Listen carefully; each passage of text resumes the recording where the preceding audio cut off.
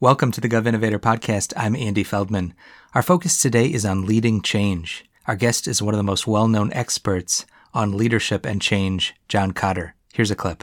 Too much strategic planning is mechanistic, it's slow, it's linear. There is no learning agenda associated with it.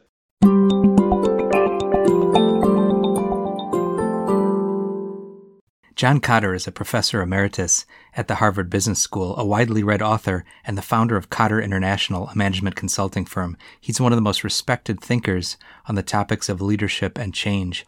Many of you might know his book, Leading Change, which is a classic on the topic. He also published the book Accelerate in 2014, and he's got a new book coming out in June called Change: How Organizations Achieve Hard-to-Imagine Results in Uncertain and Volatile Times. I'm glad to have him with us from Sarasota, Florida. John, thanks so much for being with us. Well, thank you very much, Andy. It is a pleasure to be here. So, John, for listeners who aren't familiar with the principles of your book, Leading Change, I'd like to ask you to give an overview of those. There are 8 steps that you lay out to help organizations successfully implement any type of change initiative. Yes, what we found in studying the most successful public and private organizations that handle change well, and we found a pattern. It was very clear associated with the less successful cases and the sometimes hard to believe so successful cases. The hard to believe always start off by creating some sense of urgency among as many people as possible, and that's a positive thing. And they form what I've called a guiding coalition, which is a group of people from across the various departments or silos that are involved at various levels in the organization. And the point there is diversity of credibility among the broader group, diversity of skills, so you get leadership skills, technical skills, management skills, a diversity of connections, so when communication is important.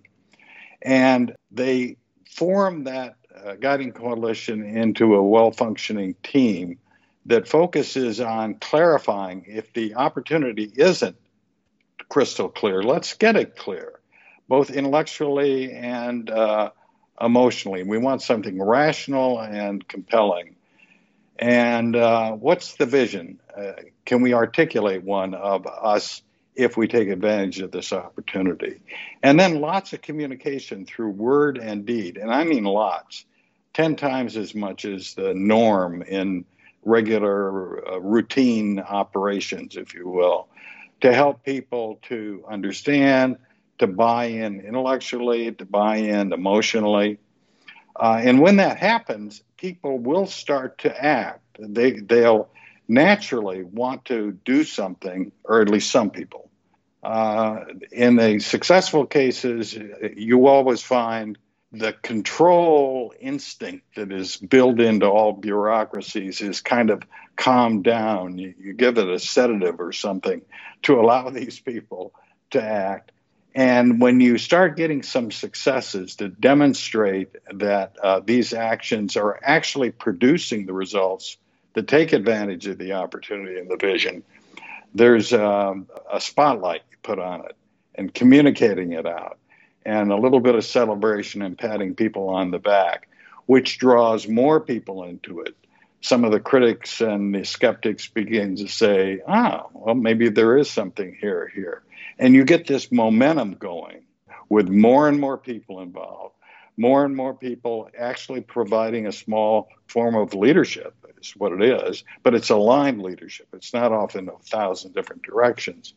And you want to keep it up, because after a few wins, it's easy for that sense of urgency to go down. In the best cases, they keep it up, keep getting more wins, more people into it, more leadership, until they actually produce some kind of a change that at least some people would have said in advance, not useful or not possible, and yet they've done it. But they don't even stop there. Sustainability is critical, and it's very easy to do something big and then have it be dragged back to tradition by all sorts of forces. And so you institutionalize it. You make sure it's beginning to sink into the culture as a new habit, and you make sure it's consistent with other systems and policies so they don't kind of beat it out of existence. That pattern we have found again and again, seeing how organizations that look awfully bureaucratic can nevertheless kind of come out of that and making changes that affect hundreds, thousands, in some cases, even millions of lives. That's really helpful, John. Leading Change is actually one of the first management books I ever read, and the steps involved are evergreen, as they say, always useful. One of my favorite of the steps, which you just alluded to, is generating short-term wins. It reminds me of the organizational theorist Carl Weick's concept of small wins in order to get momentum going in a change initiative. Yes, if there is any single part of that process I just described that I think today, after a lot more experience watching people go through change, is really important, it's that one. Trust me, guys, in 4 years, we'll have this thing. It doesn't work. And those little wins add up. John, I've got one final question for you, which is focused on a topic in your new book that's coming out shortly called Change, and that is strategic planning. You argue that it's often not done well, it's too static of a process, it needs to be more of a living document. I just want to mention a related note, which is that because of the Evidence Act, today most large federal agencies are required to create a learning agenda, and one could think of that learning agenda woven into the strategic planning process so that when you create a strategic plan, you not only say, here are our goals, here's where we are aiming for, but we don't know all the answers. There are things we don't know. That goes into our learning agenda. It would make the process more of a learning exercise rather than a static one. Does that resonate with you? You've got it. Too much strategic planning is mechanistic, it's slow, it's linear. There is no learning agenda associated with it. And what is needed in the faster moving world we're in today is something that is more iterative, has more people involved, helping provide leadership, is more flexible, asks questions, learns, adjusts, and it can make a huge difference in terms of serving your mission. I couldn't agree more, John, and I think many people in the public sector listening to this will agree with you just as much as in the private sector.